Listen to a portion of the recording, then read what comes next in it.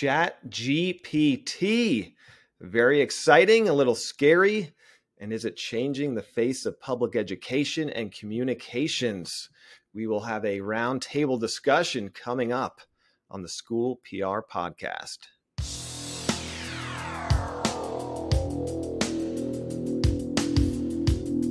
Advocating for public education, sharing our stories, and celebrating our schools, students, teachers, and staff. From crisis communications to media relations, social media, and everything in between, we're here to give you the best strategies, tools, and techniques to help educators help our kids. Welcome to the School PR Podcast, brought to you by Nichols Strategies. And now, here's your host, Ryan Ferran. All right, and welcome back into the School PR Podcast. Thrilled to be with you. It is episode 68, and it is an interesting one. ChatGPT.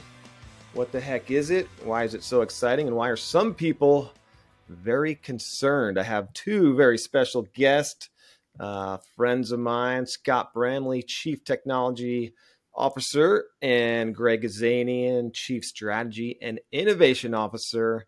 And like myself, have been very curious and playing around a little bit with ChatGPT. Gentlemen, welcome. Thanks for joining me this evening. Thanks for having us, Ryan. Yeah, thanks, Ryan. It's great. So, Greg, you were actually the first, I think maybe a week or two ago, to tell me about ChatGPT. You were all excited, sent a text. And I'm like, what is this? I was kind of mildly interested. Didn't think too much of it. Scott, last week you sent me something like, oh my goodness, this thing is crazy. Have you checked it out? And I'm like, what is this? This is the thing that Greg was talking about. And I wasn't that interested. And I'm like, I got to give this a try. I tried it. And now I want to do nothing but talk about ChatGPT. This thing is incredible. I guess, Greg, if you could kind of give our listeners just a little summary of what ChatGPT is, for people that have no clue kind of about it.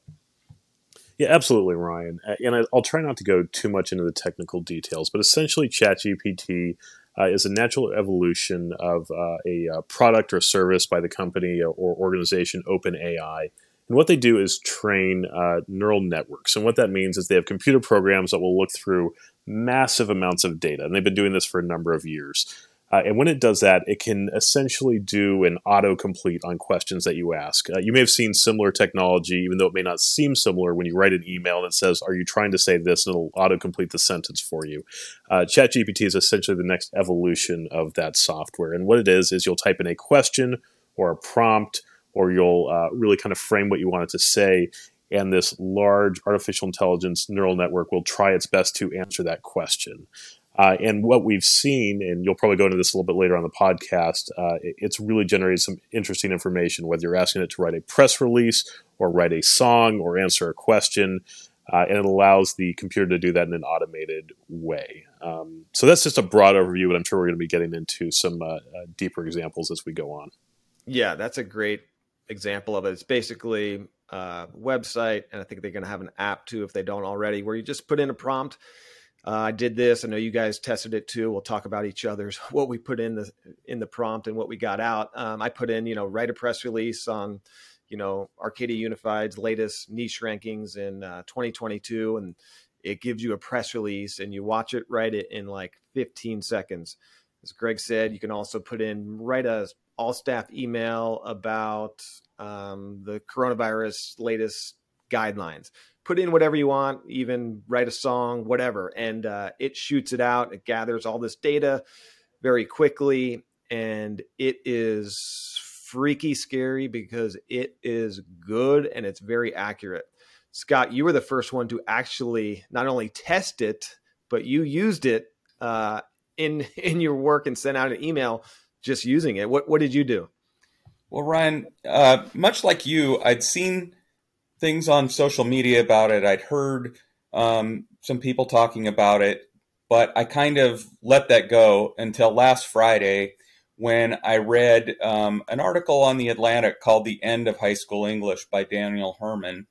And when I read that article, it made me start thinking about the implications for education and quickly brought me to the point where I thought I need to look at this and try this and see what it's going to do, because I knew it was only a matter of time before educators in our district and others started talking about it, being concerned about it, some being excited about it. And so funny you say you can put anything in. I was sitting there in front of it, and the first thing that came to mind is make some suggestions for a Christmas present for my wife. And it actually generated a list that gave me really good suggestions way beyond what I was thinking about. And so that made me chuckle a little bit when I did that. But then I had a note on my desk for the last 2.5 weeks that said, email all staff about increase in phishing emails and a reminder for staff to be cautious when reading and clicking on things in emails, which is something I usually do this time of year. And it usually takes me hours to get that email the way I want it. I put in a prompt, it typed an outstanding email hitting all of the points that I could think of that I wanted to include in that email. So instead of spending 3 hours, I copied and pasted it and sent it out to all of our staff. Most everyone probably thinks I sat and wrote that email. I have shared with many of our leaders that I was able to create that email in 20 seconds and have it sent out, and it saved me 3 or 4 hours on Friday afternoon. And that got me really excited about the possibilities. And you only changed one minor detail from what it gave you, right? I did. I changed the name of our department from IT to TIS, for Technology and Information Services. And then I went back later and I changed the prompt, and I included my name, my title, and the name of the department, and had it recreate it. And it wrote an even better email that included all of that I would have had to change nothing. So that was a really good lesson in how changing the prompt changes the direction of what it writes. It's so impressive. When you do this, you put in the prompt and you get something out, you're like, oh my goodness. Greg, so just so people know, so right now it seems that this is an open source. They're getting more testing to get their algorithms even better. So it's free for everybody. I actually, after I was playing with it one day, went back on the next day and the server was too busy. Couldn't even get on because I think everyone's catching word of it. What have you put in it, Greg, that you've been kind of impressed with? What are some of the prompts that you gave it? There are a few things that have been really impressive to me that I've seen come out of OpenAI. Like Scott, one of the first things I did was think of a prompt for an email to send out. For example, we've been talking about trust and our values in our district a lot. Write a letter or an email to our organization about the value of trust. And I was able to generate an email that was very much in line with some of our values and how we would frame a general conversation about what that means in an organization. Another one that was absolutely fascinating, and this goes back a year and a half ago, was I give it the background. I'm on an executive team in a school district. We need to have a meeting about the impact of COVID on our district. What should we talk about? And it generated a meeting agenda of about 9 to 10 different items. And again, it was very much in line of something that we would talk about, issues that would be important. And finally, and this is more on the technical side, as you know, my background was a programmer, and I said, just to see how far we could push the thing, write me a computer program that averages classroom assignment grades together. And it actually generated a computer program that you could use in a normal app. So really, there's just a wide variety of sources and types of documents that it can generate. And again, this is because they've trained the system on just massive amounts of data, and it can replicate that moving forward. So I think the variety is impressive, certainly from meeting agendas to sample letters or emails or template and even computer programming. They've really covered a lot of bases in what they've generated. Here's an example of what I put in and what it spit out. So I said, write a 200-word email reminder for the California School Public Relations Association members about the upcoming annual conference, which will be held in San Diego in March of 2023. And this is what it gave me within 10 seconds. Dear members of the California School Public Relations Association, we wanted to remind you about the upcoming annual conference, which will be held in San Diego in March of 2023. This is a great opportunity for members of the association to come together, network, and learn from one another. The conference will feature a variety of workshops and presentations on topics relevant to school public relations professionals. There will also be networking events and opportunities to connect with other members of the association. We encourage you to register early to secure your spot at the conference and take advantage of the early bird pricing. You can find more information and register on the association's website. We look forward to seeing you in San Diego in March. Best regards, your name, enter it here in brackets, CalSPRA. I mean, I would change maybe one thing or just insert the website. That is pretty spot on. And what is even more freaky is that it knew about our early bird pricing. And that's kind of something we do hammer to people, is like there's stages of pricing, the networking opportunity, like those are big selling points of our conference. So seeing that was incredible. And there's also an option where you could do, so after you get this, you could say, what is it, try again, and it'll give you another slightly tweaked version. Or you can go back and adjust your prompt to add more details. Greg, where do you think they're kind of evolving to get to? I mean, it's really good now. It seems like they're honing it in. What are the next steps? Yeah, Ryan, I think you've identified both an amazing part of this and perhaps a little nerve-wracking, curious, and that this is probably the worst that this system will ever be, meaning that it's continually improving. And one of the most important ways to improve these systems is to have actual humans interacting with it. And just in looking at the stats about who's using it, the number of users they've gotten in just a week or two has been mind-boggling. I think the increase in usage has rivaled even some of the most used services in the world. So as far as where it's going, I think you're going to see a lot of improvement as far as the data that it's using. Every time someone uses it, the company gets more information about what works and what doesn't. Every time someone hits try again, I would imagine there's an engineer somewhere looking at what that is looking like and how it could have done better. The other thing to keep in mind is that this model that they're using to power this system is fixed. I don't know if you've gotten this message on there, but it'll give you a warning message. Hey, there was a cutoff date for training this model. And that's something to keep in mind, is that it takes a huge amount of resources to train this model. So there was a cutoff date. In fact, I believe the other day we asked it, tell me about the COVID booster. And along those lines, it said, oh, the COVID booster is not available yet. And the reason was, it was a number of months ago when they cut off the training for the bot, for the engine. So, yeah, I mean, I think we're going to see two things. And I think there's two evolutions happening right now. One, there's the technical evolution of the product, which happens every time someone uses it, and they can train it to get better, to give better answers. But two, I think there's a social evolution happening, meaning there are millions of people now playing around with it, trying different things, and asking the question, what is this going to look like as we integrate it into our everyday lives? And Scott, I think you alluded to it. We've talked about this. What does it mean if a student comes to class with an essay that was in part or in whole written by ChatGPT? And I didn't mention this during my examples earlier, but I actually took our interview questions that we've used to interview new employees in certain positions, and I essentially made ChatGPT interview in this role with our interview questions, and it did very well. Now, would ChatGPT be able to do that role? Probably not, but in terms of the types of answers we look for the keywords we look for when running interviews, we saw that. So again, I think there's a technical evolution happening right now that the system is going to get more and more accurate as to what we would expect to see from answers. But there's a social evolution as we try to decide what is this going to look like as it becomes part of our lives, whether it's the time savings as it writes a first draft of the template, whether people are using it, either passing it off as their own work, or whether there just is an expectation that this is a reality now, that AI-assisted work products went from being very expensive and not the norm to could very well be the norm very quickly.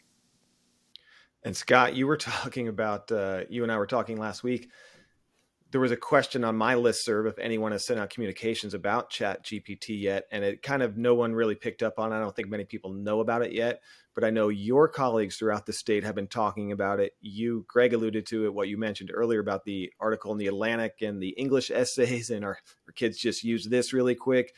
you kind of looked into that a little deeper and found some interesting things about the I forget the plagiarism website and all that sort of thing. It is interesting. English teachers are nervous.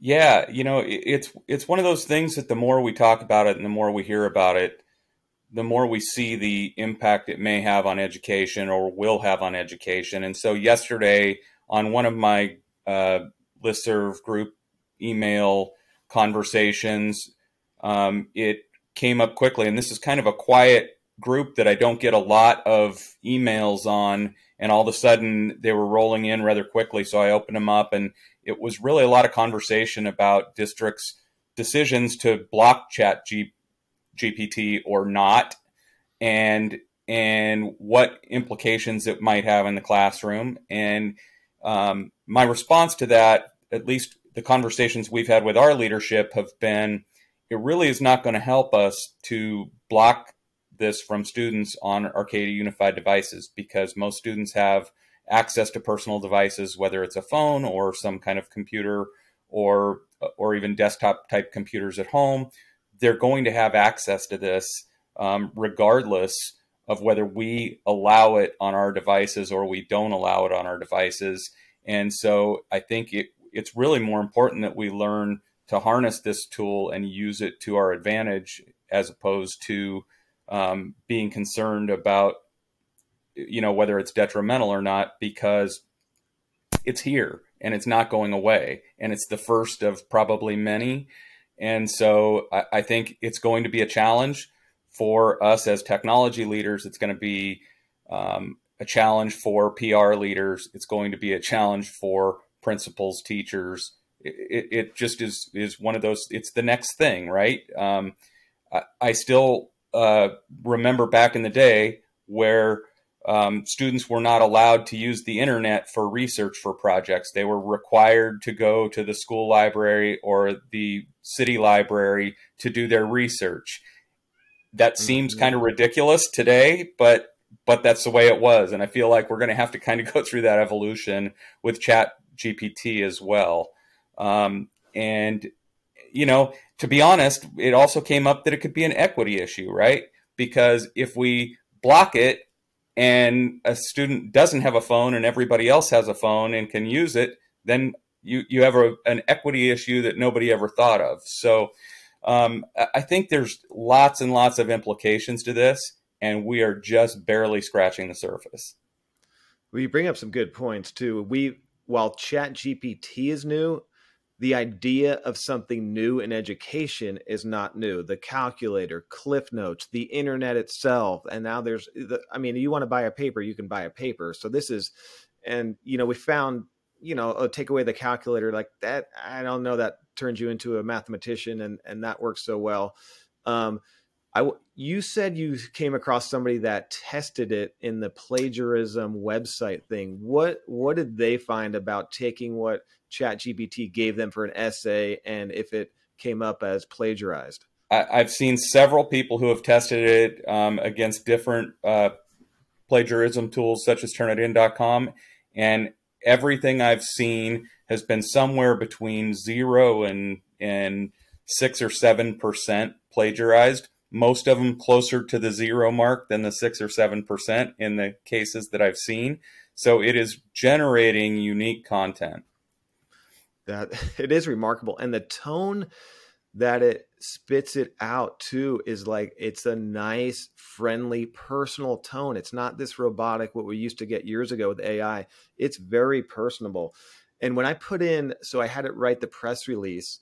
One of the versions was pretty accurate, but it did get some data points wrong. It got our enrollment wrong. It used a different website address. So it wasn't great, but it did put in a quote from our superintendent that sounded exactly like our superintendent. And I didn't say put in a quote. I didn't tell him who our superintendent was, what I was looking for. And man, it looked very good, the quote. And then I tried the try again option, and like the third version looked really good. And there was things I definitely would change and would have to change, but starting for me, writing I enjoy it. It's easy for me. So to write a press release doesn't take that long. But to go from 0 to having just a template I can edit, I mean, that speeds up the process a lot. I know a lot of school comms people are nervous about their jobs, but it's like writing, it's unique. You got to talk to people, do interviews. But Scott, you were saying like the phishing email you put out, you would spend some time on that. You know, you're sending it to all staff. You want them to do the right thing. So you went from, you know, an hour or so writing that to, you know, 15 seconds. You made one adjustment of the title name. So it is not a perfect. And as Greg said, this is the worst version of it that it's going to be. It's just incredible right now. Yeah, I have to say it blew my mind when I asked it to write that email. And like I said, after I got excited, I shared it with Greg. I said, what do you think? I think I'm going to send this. He looked it over. He's like, it feels like it hit every point. I think you should do it. And so I did send it. Then I went back and played with the prompt and started learning how changing the prompt changes your results. And I think that's a really key thing when you start to look at it and try it to understand, because you were talking about the tone. It does write with a great tone, but you can adjust that as well. You can put in, for example, I tried, you know, write a friendly email to such and such, or write a stern email about I think I did an HR incident of some sort. I don't remember. And it does adjust the tone based on what you put in the prompt. So, you know, the more information you put in the prompt, the more you get. Like for your example, I believe you had to, you know, it still said at the bottom, it said your name and asked, or so you had to add your name and everything. Mm-hmm. If you put in the prompt that you're Ryan Ferran, Chief Communications Officer for Arcadia Unified School District, it would have put that in the email for you. It already would have been there. It's scary good right now. And look, it's freaking some people out. Like, I think we're all excited about it. But do you know of any districts already that are blocking it and pretty nervous about it, Scott, that you've heard throughout the state or country? So in that conversation yesterday in that group email, there were several districts that had blocked it, which seemed like a reactionary decision. Some of them had blocked it temporarily till they could figure out how to message and talk about it. So I don't know how many of them will do it permanently. I think the conversation around my response was pretty well supported by the other people in the email. The general feeling that we can't run and hide from this. There's no way, you know, it's not like we can stop this. So we do need to learn to embrace it and make it work for us instead of against us. Yeah, this is one of the most, I think, biggest advances in technology that we've seen in a long time. This is kind of revolutionary. And it's just fascinating because that does scare some people. It excites you, and it's a little bit of both. It is interesting though. Right now, it's free, it's open source, and they're pretty clear. I like how they're honest. They said, like, look, there's going to be mistakes when you put this in. Like on the homepage, they said they're making no bones about like this is a prototype. We're working through it. There will be mistakes. This is, as Greg pointed out with the COVID booster shot, like it could be wrong because it took data points from 3 months ago. So they're not trying to like sugarcoat anything. But Greg, it does seem like this is open and free, so help them with their algorithms and their program. But it is going to be for a cost and subscription or whatever. Any inkling, and I think a lot of people would pay a pretty dime for this when they finalize this and bundle it and put it out for sale, what this thing is going to cost everybody. Well, Ryan, I think it could be one of the few things. So a little bit of background. ChatGPT is based on an AI model called GPT-3, which was preceded by GPT-2 and GPT originally. So I was actually experimenting with GPT-3 a few months ago. I got into a beta version of it, which is essentially what we're all in with ChatGPT now, but it was free then. And now they do charge for that direct access that I was experimenting with. I want to say it's at least a few cents per block of text that it generates. But here's something I think that's really important to remember about these services. They create a front end for ChatGPT. Traditionally, it has been what's called an API service, meaning other people write programs that interact with it. So I think it remains to be seen whether ChatGPT will be the actual product that OpenAI provides, or if it'll be more traditional, like an API, which their past systems has been like. And again, the difference is an API is used by other programmers to create other websites. So, for example, you could have a website called writemypressrelease.com, and then they contract with OpenAI to generate that, versus ChatGPT being the actual product. And to be frank, I'm not sure if OpenAI knows which route they're going to go. I'm sure they're thinking about it, they're experimenting with it. But another thing I think that's very important to keep in mind is that it's very, very expensive for them to run these queries and to generate these blocks of text. And we don't feel that because it's free to all of us as we test it right now. But there was a talk internally at Google that I've read about, that I've heard about, and this just happened last week or so, which is some Google employees were saying, why are we not on top of this? Google's been experimenting with this form of AI for a long time. And what the reporting has said about that conversation in Google is that it's still far too expensive to be used on a daily basis at Google. In fact, they'd be looking for a 10x decrease in cost before they seriously engaged in it as a search product. So my guess is that OpenAI is taking a hit financially right now to get this training, to get word out about that. And what model they end up remains to be seen. I think they're going to be watching public perception of it very closely over the next few weeks, months, 6 months to a year, to see what the threshold is, to see whether... I don't think this is a flash in the pan by any means. I think it'll stick around, but whether the excitement will die down. I know I saw at least one programmer who said I would pay $1,000 a month for this because it helps me with my job so much. But again, I think in a way they're crowdsourcing both the technical side and they're crowdsourcing the marketing application side as well. So to loop back to your question, I think I'm guessing they'll give us at least another few months of this being free, if not longer. And where it goes from there will be based a lot on their products that they want to create or their services that they want to provide. Whatever it's going to be, I want stock in it for sure, because this thing is going to be, I mean, even now I would pay for this version, and knowing I'm going to make some edits. It may not be accurate in some situations, but the value you get in it, besides me losing my job to Chat GPT and just, you guys just putting in a prompt and I'm gone. And what other, we've seen this with evolutions of kiosk and, the checkouts in grocery stores and in fast food restaurants. Just go up to the machine, and that's now doing a job of what used to be a human being. What jobs do you guys see in jeopardy, slightly in jeopardy, maybe not tomorrow, but when this thing gets even better, besides, and don't be too depressing for our audience, which is all school PR people that do a lot of writing, but do you guys see any other jobs that are in jeopardy, or maybe that will be really helped by this?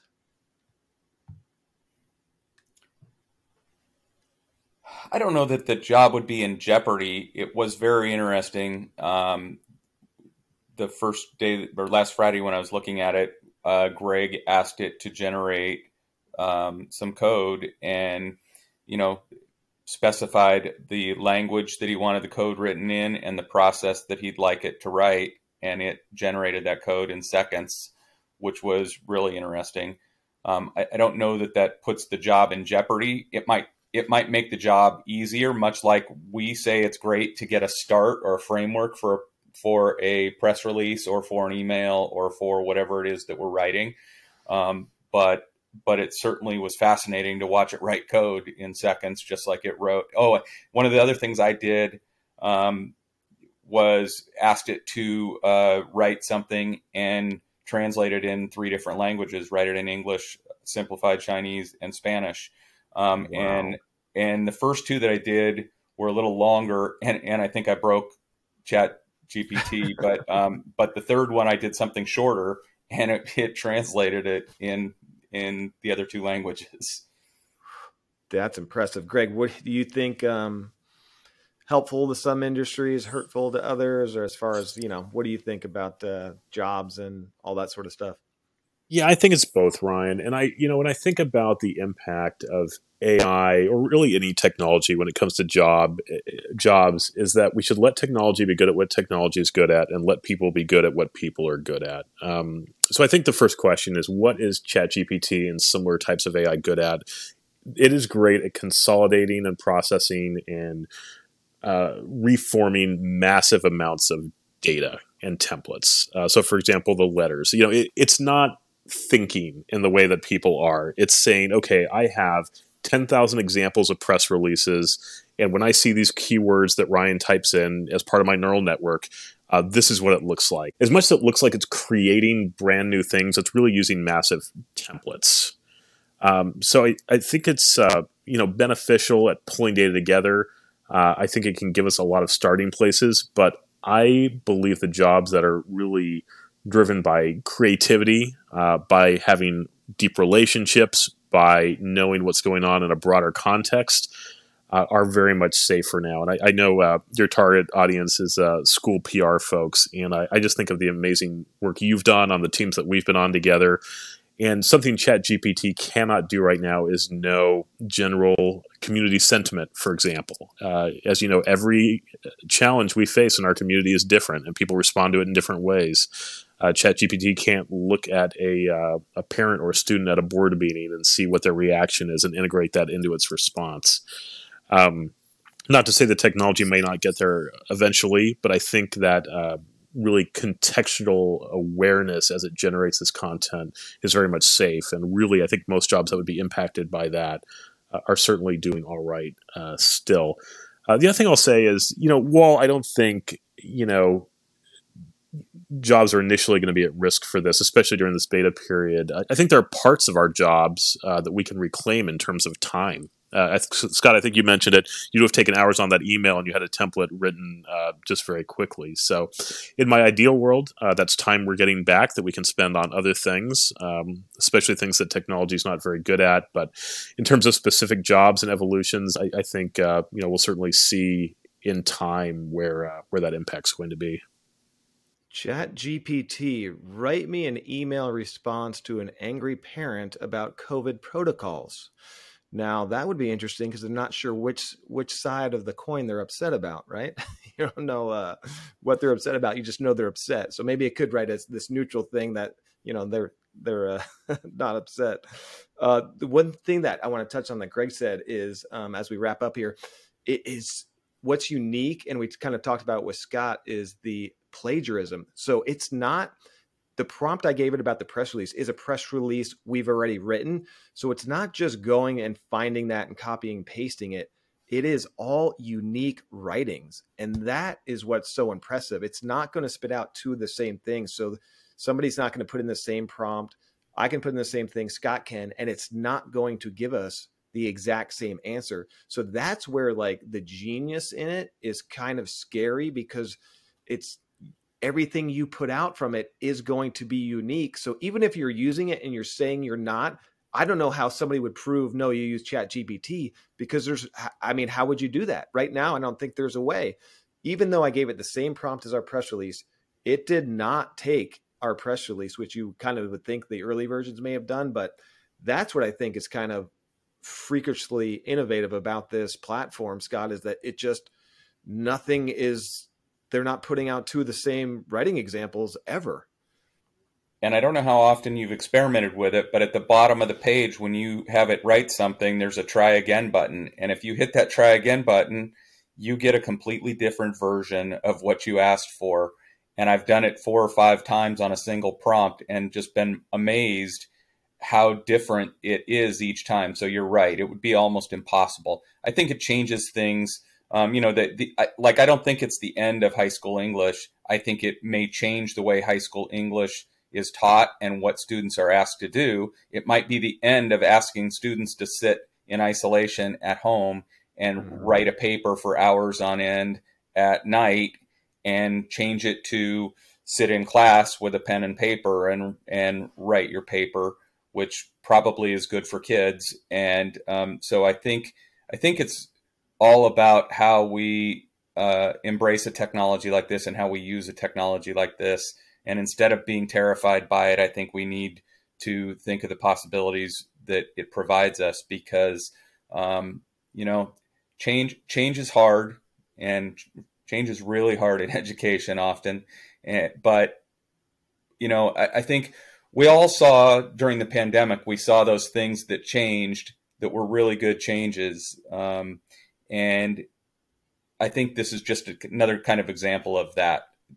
We just have to figure out how to make this the most effective tool that we can. Yeah. And it's interesting, but as we talked about, we've been there, done that. I mean, when Cliff Notes came out, everyone was freaking out. Oh my God, now the kids don't need to read the novel and they're just going to read this 20-page summary. And we found a way around that, as we talked about, and the internet came out. Now kids are never going to write a paper. And we found ways to, still engage students, make sure they're, able and doing all this kind of work that we want them to do and thinking through the process. So I think you're right. It's here. It's not going anywhere. We need to embrace it. And educators are really good at that, making sure we engage and are, actually educating students despite whatever tools they have. We were all concerned about students bringing cell phones into the classroom, and oh my goodness, we all blocked cell phones for years and internet access, and it didn't have this scary impact. And we just need to learn to evolve with technology.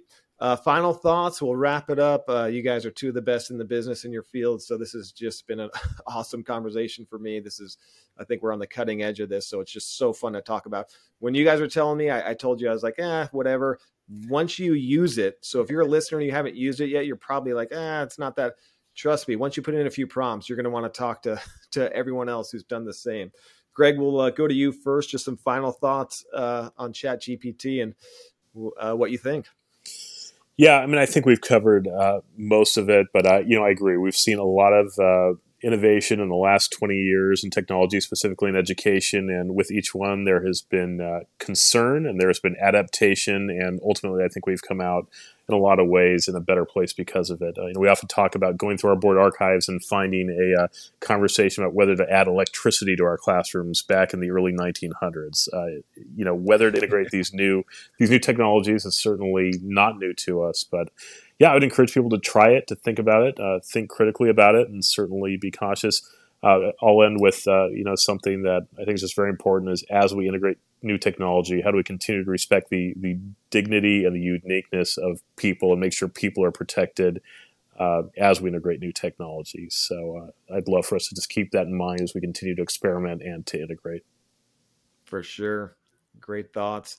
Scott, will you miss me when I'm gone? Well, after Greg explaining some of the